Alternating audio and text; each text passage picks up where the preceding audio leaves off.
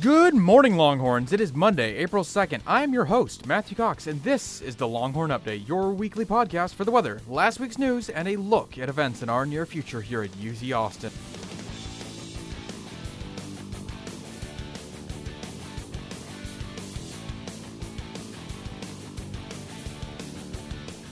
Here on campus, we are looking at a much more sporadic week. Showers expected Tuesday and Thursday, with temperatures starting out in the upper 40s and reaching the lower 80s. I honestly don't have any advice for this. Just pick an outfit and pray. Last Sunday, over 7,000 students and Austinians,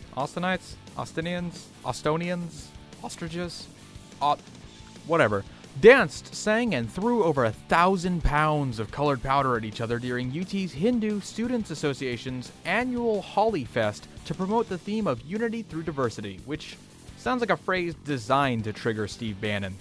Monday also began Res Week, an annual week-long event leading up to Easter Sunday hosted by the Christian Org Campus Renewal, featuring 24-hour prayer and nightly public sermons. The event is a time for Christians of different denominations to come together and praise the Lord and remembrance that no one ever got damned for semantics.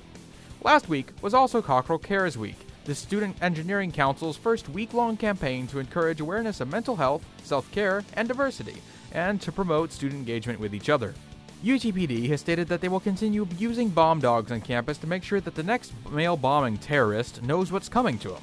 And for those of you who need tutoring, which is all of you by the way, the Sanger Learning Center has a $25,000 grant they just received from the Elizabeth Coates Foundation, which is letting them give unlimited free one-on-one tutoring sessions till the end of next fall, which is really freaking cool.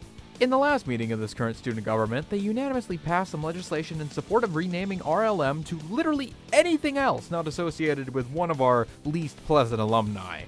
Some students have started referring to the building as the PMA, the Physics, Mathematics, and Astronomy building, but I personally like the suggestion of the McConaughey Mathematics. And as many of you already know by the inescapable smell of camel pervading the SAC, last Wednesday also held the Israel Block Party's 20th anniversary, an event organized by Texas Hillel and Texas for Israel to celebrate the culture of Israel through food, activities, and education. On the other side of the mall was the 20th anniversary protest of the Block Party, hosted by the Palestinian Solidarity Committee. Remember, it's not a real American event unless both sides refuse to compromise or speak to each other. Thursday night brought laughter and charity with the second annual Stand Up for Refugees Night, a night of dance performers and comedians, with all proceeds donated towards Refugee Services of Texas, an organization which offers resettlement and legal services to refugees in our state. Last week also brought the Second Armenian Students Association Semesterly Cookout as the organization tries to re-establish itself on campus after losing a large part of its leadership through graduation. On Friday, Longhorn Lights Out hosted their monthly Join the Dark Side event, in which groups of students turn off lights and other unnecessary electronics in the building across campus to raise awareness of how much energy we waste. It's a lot, actually.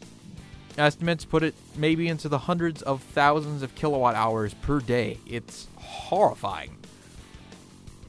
And finally, I'd like to call attention to a young man who is making a difference for the UT Black community. Christopher Plummer has been fighting racism on and around campus by uniting the community with events like Durag Day and the Black Panther Premiere Party last month. He's even gone a step further and is making his own org called Impetus to help other students plan similar campus events. For being an upstanding student, fighting the good fight by helping his fellow Black Americans feel accepted on campus, Chris Plummer is our Longhorn of the Week. One final note, once again, we now have a website. Please feel free to check it out at longhornupdate.com. But furthermore, we've started a Patreon at patreon.com/longhornupdate to help keep this show running.